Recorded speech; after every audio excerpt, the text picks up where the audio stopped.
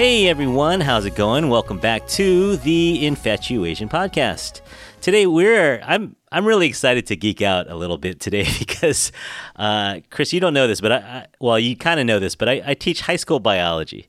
So I've been talking about the same stuff for 28 years. We talk about cellular respiration, the mitochondria is the powerhouse of the cell, that kind of stuff. So it's pretty exciting for me to talk about things that are a little more cutting edge and a little more exciting. So everyone out there, I hope you're into this too, but I'm going to talk a little bit of science today. We're going to talk a little bit about medicine, data science, artificial intelligence. We are with University of California at San Francisco medical doctor and postdoctoral researcher Chris Williams. Hey, Chris, welcome to the show. Hey, thanks for having me. It's great to have me on, and thanks for inviting me on here. Oh, of course, yeah. Side note, we are talking because I met Chris at a really cool event. When was that? About a month and a half ago. It's called the Postdoc Slam, where postdoc researchers at UCSF have to boil their years of research down to 3 minutes, and you get one slide. And Chris made it to the top 10, and I got to be one of the judges. I was invited to be one of the judges because I know some folks over there, and they wanted a high school teacher there. So I got to judge, and Chris made it to the podium. He got third place in the Postdoc Slam, so congrats on that. Thank you. Yeah, I think one of the things that as researchers we're not perhaps as good as we should be at is just talking about our research in a understandable way. And I think it was great to be able to do that and use that opportunity to reach a slightly wider audience than who I might be presenting to at a conference. So yeah, thanks for judging that. No, that was great. Yeah, it was good because I could see the struggle of trying to get these really complicated ideas down to 3 minutes in digestible terms. But it was fun. It was we'll talk about the paper later a little bit, but it's about emergency rooms and what's the actual title? Racial disparity in racial disparities in the acuity score. So how clinically unwell we say patients are. Okay, yeah. So we'll talk a little bit more about that later. But before we get to that, we like to greet our guests in the Asian way. So, Chris, have you eaten yet? I have, yes. Thank you. Have you? Yes, I have. Yeah, good. Beautiful. So I'm glad we're both well fed. We're ready to go here. Yeah, can we dig into your roots a little bit? Yeah, absolutely. So I'm guessing you're not from San Francisco originally. What gives that away? I don't know. Your skin color, I guess. So you're from England. Yes. So I was actually born in Singapore. So I'm half Chinese. My mum's from Malaysian Chinese, and my dad's from the UK. I spent 4 years in Singapore, and then we moved to the UK where I kind of grew up. And so I guess I consider myself very Western because I spent most of my life in the UK, but I have half my family in Malaysia mainly. So, do you get back there at all? Not as much as I would like these days. We used to go back every couple of years, certainly since med school, and it just so happens that exams are always in the summer, and life gets in the way. But when I can. Yeah, that'd be great. What part of London did you? Oh, sorry. What part of England did you grow up in? A place called St Albans, or close to a place called St Albans. I was in a village actually, but I say St Albans, which is about 20 miles north of London. So between London and Cambridge, give or take. Yeah, I did a little poking around on LinkedIn. And so St. Albans is one of the oldest schools in the world. It's like over 1,000 years old. Yeah, I had forgotten about that. Well, if you're game, are you willing to play a little St. Albans trivia? Very game. I'm probably going to do very poorly, but yeah. Okay, so we're talking Hertfordshire? Yeah. Okay, so we're talking about St. Albans. It is over 1,000 years old, founded by Abbot Wulshan in what year? 963. Close, 948. So you gypped him a little bit. Yeah, so over 1,000, almost 1,100 years old. Yeah. All right. Now I also saw that you did A levels in Latin, so this should be easy for you. Oh no, this was a long time ago. Can I just point out? All right. The school's motto is "Non nobilis nati." What does that mean in English? That one I do. That born not for ourselves. Yeah, that's great. Born not for ourselves. So they kind of have an emphasis on service and helping others. Is that kind of? Yeah, I think. Yeah. In general. Yeah, generally.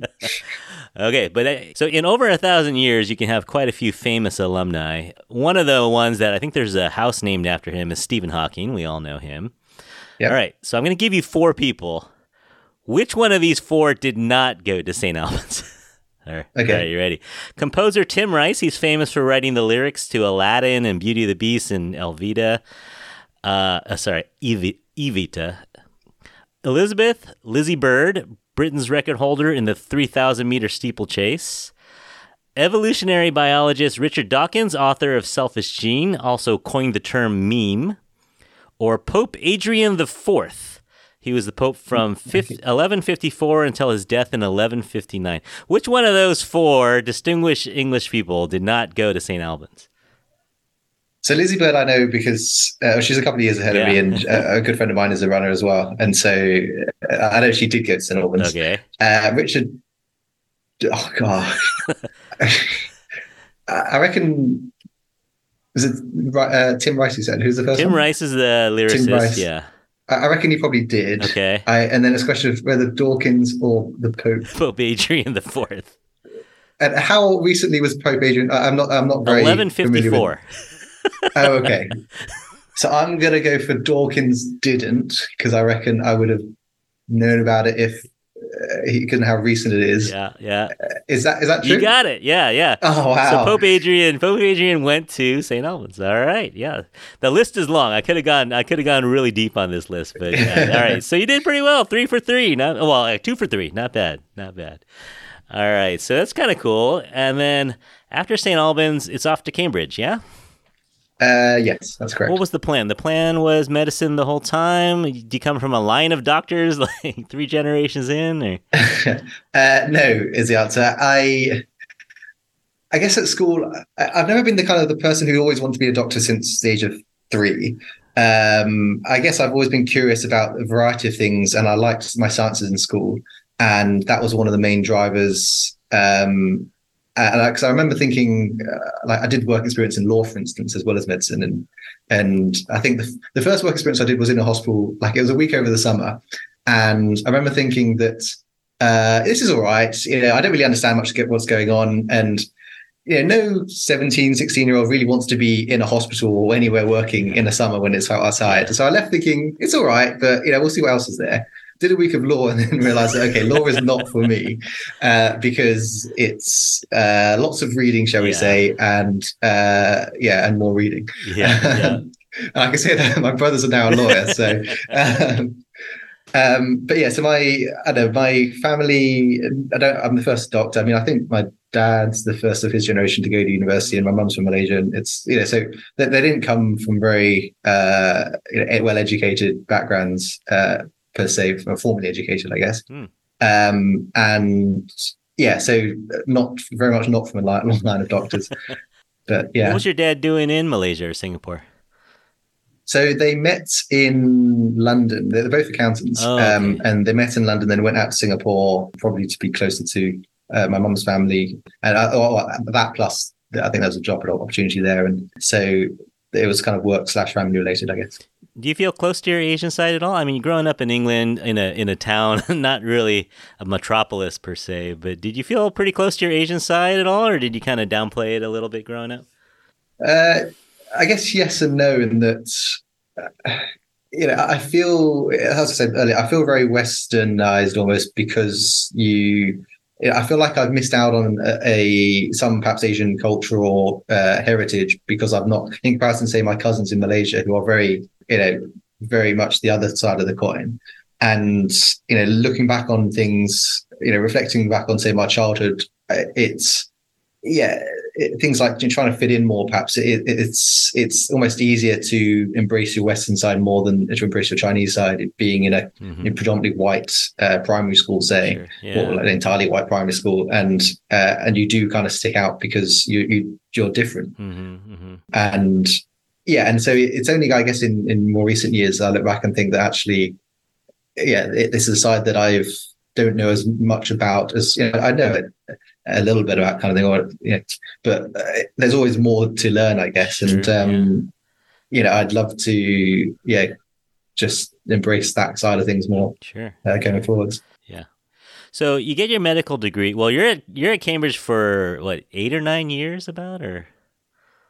So I was living in Cambridge for 8 years. 6 years of that was med school slash. So med school in the UK is a little different from here in that it's either a 5-year undergrad degree or a 6-year undergrad plus you get a bachelor's in something degree. Okay. So Cambridge is very traditional in that you do 2 years of kind of basic sciences, medical basic sciences, and then in the 3rd year you do the same course as all the other scientists who are getting the bachelor's, and so you get your bachelor's after 3 years. And then you do 3 years of clinical school where you're doing clinical rotations in hospital. Mm-hmm. And so it's a 6-year course spent in Cambridge. And then after that, I did 2 years of residency, essentially. But then California comes a call in around 2022. Is that about right? You moved to San Francisco? Yep. Basically just over a year ago. Yeah. Is that right? 2022? Something, yeah. About like that. Time flies. Time is flying, yeah, no kidding. And so what drew you to UCSF? I guess a variety of things. I think by that point, so I wanted to, so clinical training in the UK is very long. It's probably about 8 to 10 years. And I knew that I wanted to split, not to just follow the conveyor belts. And I was very interested in research and have been for some years, both in medical school and after graduating. And I wanted to do more of what I was really interested in health data science, AI and medicine, that kind of research. And so I think about, 2 things. Firstly, I remember my boss, Atul Butte, who's a fantastic guy. I remember during COVID times watching a webinar of his, and I don't know if for anyone who's seen him speak, he's something of a, like, he's both the most optimistic person I know probably and one of the most inspirational speakers. He can really sell something. And I remember hearing him talking about how, I think the phrase was, data is the new soil rather than the new oil. And essentially saying that there is so much data to go around and so many people who can do it, that we're no longer competing against each other in research, say. And instead it's a question of how do we all get together and collaborate and work towards this kind of better medical research future that we all want. And so that was just kind of a wow moment for me of, I really want to kind of work under him. Yeah. And then similarly from a data perspective, so we're very privileged at UCSF to have access to lots and lots of data, essentially. So all de-identified health records from the entire University of California system. So UCSF, UCLA, and so forth. And so this has all been kind of put into place like safely and ethically and so forth, to allow us to do this kind of research. And just on a scale perspective, it means you can do a multi-institutional study. Mm-hmm. It's all at the tip of your fingertips, basically, because you just have to know how to code in order to access this data. Yeah. And that was such a big drive for me. So yeah, it's the combination of those 2 things, I guess. And the weather in SF, I guess. It doesn't hurt. Yeah, it doesn't hurt. So we were talking about Atul Butte, director of the Bakar Computational Health Sciences Institute at UCSF. So pretty cool stuff. I'll link some of the websites in the show notes so people can follow that. But yeah, I've never heard him speak, so I guess I gotta watch some of his webinars and stuff. But so you get to San Francisco and you become a postdoc researcher. For those out there who don't know, so once you have a doctorate, you can do what's called postdoc research, where you're working you're kind of in between the PhD students and the primary investigators. You have 1 degree or 2 degrees under your belt, but you're expanding on your research. So you're doing a lot of computer stuff. Did you ever take a lot of coding in undergrad, or how'd you learn how to code? Yeah, no is the answer. I guess I never thought I'd be the AI guy, is what I always say. And yet somehow 4 years down the line, here I am being the AI guy. I guess I've always been driven by a desire to do impactful research. And that often means doing things at a scale that is large, public health, essentially, population health scale. And I think back a couple of years ago, I thought, well, I want to do this type of research. And what's the easiest way to do things at scale? It's learning how to code. Yeah. Because if you can do things in an automatic fashion, then you can scale very, very easily. And so I actually started off my research course. One of the main things that started off me down this AI path was when I was looking at the dizziness clinic in one of the hospitals in Cambridge, Addenbrooke's. And we're looking at some of the symptoms that patients with different types of dizziness problems were experiencing. And I basically thought, well, why don't I just do a basic word count of what's condition A versus condition B, what the symptoms are. Uh-huh. And we submitted this for publication. And one of the reviews that came back was that this is actually called natural language processing. It's not quite how you do it, and you can do it a slightly better way. And so we looked into that, and that was kind of my first kind of entry into what natural language processing is. And now with ChatGPT and everything 4 years later, and suddenly everybody knows what this kind of field is. And it's quite nice because people understand what I'm doing. You don't have to explain it every single day. Exactly. Yeah. Okay. So that's cool. So basically what you're using is machine learning or AI where you're going over medical records in a way, or like you said, descriptions of diseases or symptoms, and you're kind of trying to find patterns? Essentially, I use statistical or AI tools to answer impactful questions in medicine or public health. Mm-hmm. So we think about, say racial disparities within healthcare. How do we identify this at scale? And if we have, say, a few 100,000 patients who are going to the emergency department, then we can use certain regression models as statistical models to look at the odds of, say, being a ethnic minority patient versus a white patient, and whether they do or don't receive certain types of care. That's one side of things. And then I'm also looking from a more AI side of things at how can we apply these AI models to improve healthcare. So either to identify things in research, such as what symptoms do patients with dizziness experience, or to actually use these models in the kind of the workflow, such as how can we use ChatGPT within medicine to improve patient care or improve doctors' kind of workflows, such that they have less administrative tasks to do. I saw one study, we're going to talk about it a little bit. This one study where you were looking at you can describe it better. So you're looking at emergency room records, and you were trying to see, could we use ChatGPT to figure out diagnoses, whether it's figure out if, you explain it. Try to explain it better than I can. Sure. So I guess the pretext to this is, since ChatGPT came out, a number of the UCSF team have done an amazing job setting up a secure kind of interface in which we can send this de-identified patient data to OpenAI via something called an API, which is basically just a computer. And this has allowed us to kind of, in a HIPAA compliant way, use their ChatGPT interface, or we call it something slightly different, but that's the layperson's term for it. And so this spawned a whole bunch of research projects thinking about, how can we apply these to different parts of healthcare? And so one of the areas that I'm quite interested in is the emergency department, because it's the first place in which you go as a patient, typically, if you have a serious medical problem, and it's kind of the front door to the hospital. Yeah. And so we took the notes of emergency department physicians, so doctors from the emergency department who have seen these patients, and we sought to find out whether ChatGPT, or its successor GPT-4 now, can assess how unwell is this patient. And so I guess the benefit of this is that if we can improve the timeliness of this type of assessment, i.e. identifying which patient is unwell versus another patient, then we can get them care sooner, and therefore their outcomes are better. So in practice, I guess this is just early research, but in practice, what could that look like? That could look like if someone shows up at the ER and the registering nurse just types in a couple symptoms, AI might be able to figure out, this person needs to be seen before this person? So one of the things that we are looking at is how do we... currently, emergency departments are getting overcrowded because of limited resources, aging population, and so forth.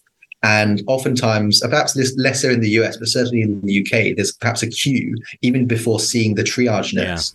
And so before there's this risk of, we've got to have a bunch of patients who are queuing and we don't know anything about them.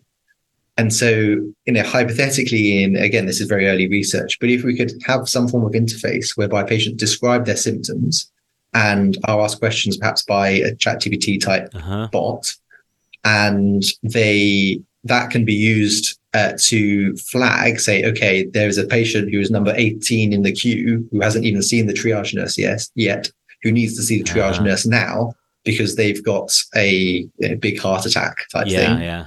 Whereas the number 1 to 17 who've all got stubbed toes don't need to see them as quickly. Yeah. Okay. Yeah, that's interesting.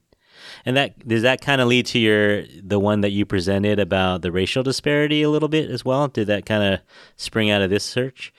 Not the interest is just broadly, how do I do things in the emergency department? Which what questions are important questions to ask? And so one of my other areas, which does tie into AI, is that of kind of bias in both clinical care and in kind of algorithmic bias, so AI bias. Mm-hmm.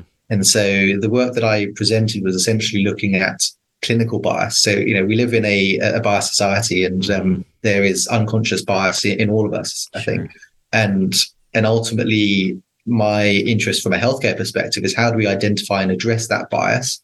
Because, chances are most people don't want to, nobody wants to be biased. Right. They want to treat everybody fairly, especially healthcare providers. But how do we address our own unconscious biases, and what gives us, how do we identify in amongst ourselves when we have that bias? And so one of the things I wanted to do using the large data sets we had was to do that at an institutional level. Mm-hmm. So using both UCSF data and data from another hospital that we have access to, and work out, okay, well, which patients are, and for what types of conditions, i.e., bone problems, orthopedic problems, say, or for pregnant ladies, or what types of conditions do the greatest disparities exist, so that can then inform future research to perhaps address, say, maybe the fact that Black pregnant women are more likely to have a higher mortality rate than white pregnant women. Mm-hmm. Maybe part of that, the origin of that is because of the actual initial assignment of how unwell they are in, when they first come into the emergency department. Because if, say, Black patients are more likely to be assigned as not as unwell than white patients, assuming they come in with the same presentation, then that is a problem that could lead to poor outcomes for that group of patients down the line. Mm-hmm. Yeah. And so it's really just kind of combining, again, I very much look at things from a public health perspective of what areas of public health and need to be addressed. And certainly that in the last 5-10 or so years, there's been a huge shift, which has been amazing, looking at disparities, both kind of everything we term the social determinants of health. So socioeconomic status, whether you have insurance, if you can afford types of treatments. Similarly, racial and ethnic disparities and other types of, where you live and other things, education level, access to clean housing and so forth. We're slowly beginning to unpick all of this. Well, that led to this other study I saw, this older study, and then you said you just had a very small part in it, but it's a global study, 82 countries, over about 16,000 patients. And so I looked at the list of authors, hundreds of contributors to this paper, but it was looking at that, right? Looking at on a country level or income level of different countries, how does the healing rate or mortality rate after cancer surgery, how is it impacted by the status of care? And what did that paper find? So one of the, I say I didn't do very much for that paper because I really didn't. Essentially, this is part of one of the initiatives to increase access to research and increase the reach of research. And so this is called a Global Search Collaborative. And by that, it means that there are a bunch of kind of teams within each individual hospital across different hospitals in the UK and also the US, and also a bunch of developing countries and however many countries you mentioned. Yeah. And so I was just one of the data collect. I think I was leading the data collection for Adam Ross Hospital in Cambridge. And so I wasn't kind of the brains of the study or anything at all for that. But the benefit of this kind of collaborative study, and one of the reasons why it can be so impactful, is because you have this scale again, and you can find out things across 63 countries or whatever it was. 82.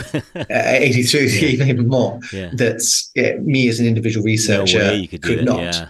And so, some of the findings was essentially looking at first of all, looking at how does the severity of illness of the condition differ across countries. And so they were finding that, say, and this is perhaps unsurprising, that in kind of developing countries, you're more likely to present later at a later stage compared to in a developed country. And I guess that is very much, well, there's probably a variety of reasons for that, but access to care and kind of the more primary care type model is perhaps some of them. But in addition, they were trying to work out, well, how much of the worse mortality associated with being in a more developing country was because of the later presentation, or are there additional factors such as the delivery of care, almost the systems care, so the systems problems, i.e. how well does the health system run, what perioperative care around in and around the surgery what differences are there between, say, the UK versus more, or in the US versus developing countries,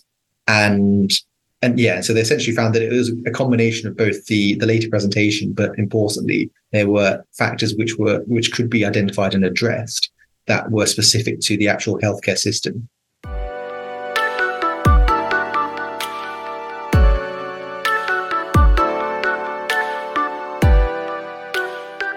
So you were in Cambridge during the pandemic. Yes. Was that what was it like doing research? I saw a couple papers come out about COVID and about different things about COVID. What was it like doing epidemiological stuff during a global pandemic? Was it kind of a data science dream, or was it kind of a nightmare? Or what was it like doing research during that time? Yeah, so my year was the year that kind of we were the class of COVID essentially, and so we graduated early. We technically skipped the final clinical exams. We'd done all our written exams, but we were due to have the clinical exams in May, and we were very happy to not have to do these clinical exams. But then a lot of us volunteered to start work early because of COVID and so forth. And so a lot of the research, I think the main project that I started there was actually it was more public health related than data science related. It was a systematic review looking at interventions to reduce social isolation and loneliness during COVID times. And I think the rationale behind that was I felt that a lot of people were quite rightly looking at the epidemiology, the infectious disease side, how do you prevent, how do you get vaccines and so forth. Yeah. But as is perhaps unsurprising, some of the other aspects of population health, i.e. mental health, was not getting the focus that I thought it would ultimately require, especially if we're going to lock down the majority of the population. Yeah. And so we put together a group with public health, psychiatry, and other faculty, and ran a kind of a rapid systematic review within a couple of months. And it was a lot of work, kind of both practicing like on a COVID ward during my normal working hours, and then trying to organize and run all of this during my free time, essentially. But it got a lot of traction, and I think it's been cited like 180 odd times and viewed like 30,000 times. So it's probably my most impactful piece of work so far. And I guess it just shows I was basically a medical student when I started this. And it shows how, with good guidance, with some professors you collaborate with, and a good kind of core team of people, what can be done together collaboratively, I guess, with everybody working in unison, and what kind of impact you can make. Yeah. So it was an interesting time. Sure. Yeah. But it was well received and got a lot of interest. So I'm glad we did it. It's almost like I almost forget how scary the pre-vaccine COVID era was. It was like we knew so little, and it was kind of like one of those times. I mean, there's some memes about it too, where like people ignore scientists most of the time until it's like they were saying scientists are kind of like that one smart kid on the group project where you kind of lean on them to do most of the work when you need it, and it's kind of like, that's how we felt about scientists at the time. We kind of ignore them most of the time, but when we really needed them, we're like, okay, we need a vaccine in 6 months. And that's a crazy feat to pull off. But, we look to science, and sometimes, most of the time, science bails us out. So were you at all worried about catching COVID yourself? I mean, those are early days. I mean, it was kind of Yeah, absolutely. I think one of the most stark moments for me was having, so we graduated, and then I spent probably about 3 or 4 weeks at home with my parents in lockdown, avoiding everything, all content and so forth, as you do, and not having any exposure really to COVID. And then that was all while waiting for our registration to get on it all sorted and so forth. Then I started and was on a COVID ward, and you just kind of like behind these screens, and you think, I've literally spent 4 weeks being about as safe as I can be, and now I'm literally staring COVID in the face. And I don't know how I feel about this. And it was a surreal time, and there was obviously a lot of sadness and death and so forth. But it was also heartwarming to see people rally together, and we like that group of doctors who I almost we went through that period together. Some strong bonds were formed, shall we say, and it's amazing what humanity can do when for good, I guess, when you put our minds to it. So no, I'm sure it's scary but also fascinating at the same time, to be a researcher. So if you would like to learn more about Chris's research, you can find papers that he has written linked to his profile at UCSF. I basically Google Chris Williams UCSF, and you're the one that pops up on those. But there's also the Baker Computational Health Science Institute website. You can find some interesting papers there. So fascinating stuff. And you have survived our difficult questions, but are you ready for our lightning round? Yep, go for it. All right. So, who has more foggy days, San Francisco or London? San Francisco, but I live near Mission Bay, so we don't get that much fog. But then London doesn't get that much fog either. We just get cloud. So it depends. So more sunny days here, though, for sure. More sunny days, definitely. All right. How about better Asian food, San Francisco or England? It's a good question. I feel like I'll probably say London or the UK, just because it's like the good food isn't as very, very expensive as it currently is here. So fair enough. Yeah, no, that makes a big difference, is the price. All right. Do you have a favorite TV show or movie that has researchers or doctors in it?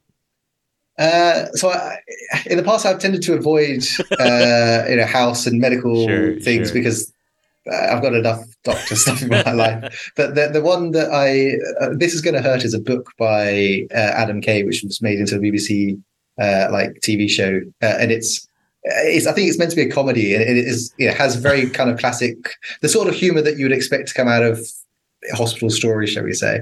And so that would probably be my pick. Okay, all right. What was it called? It's This Is Going to Hurt. Oh, This Is Going to Hurt. I thought you were just saying This Is Going to Hurt. No. Okay, all right, yeah, no, I think maybe humor is the way to go when you're talking about medicine. Yeah. All right, so if you were a student back at St. Albans, how would you use ChatGPT? Well, I mean, I don't know if this is allowed or whether your students do this, but I'm sure there's a bunch of homework that I could do much more quickly. Yeah.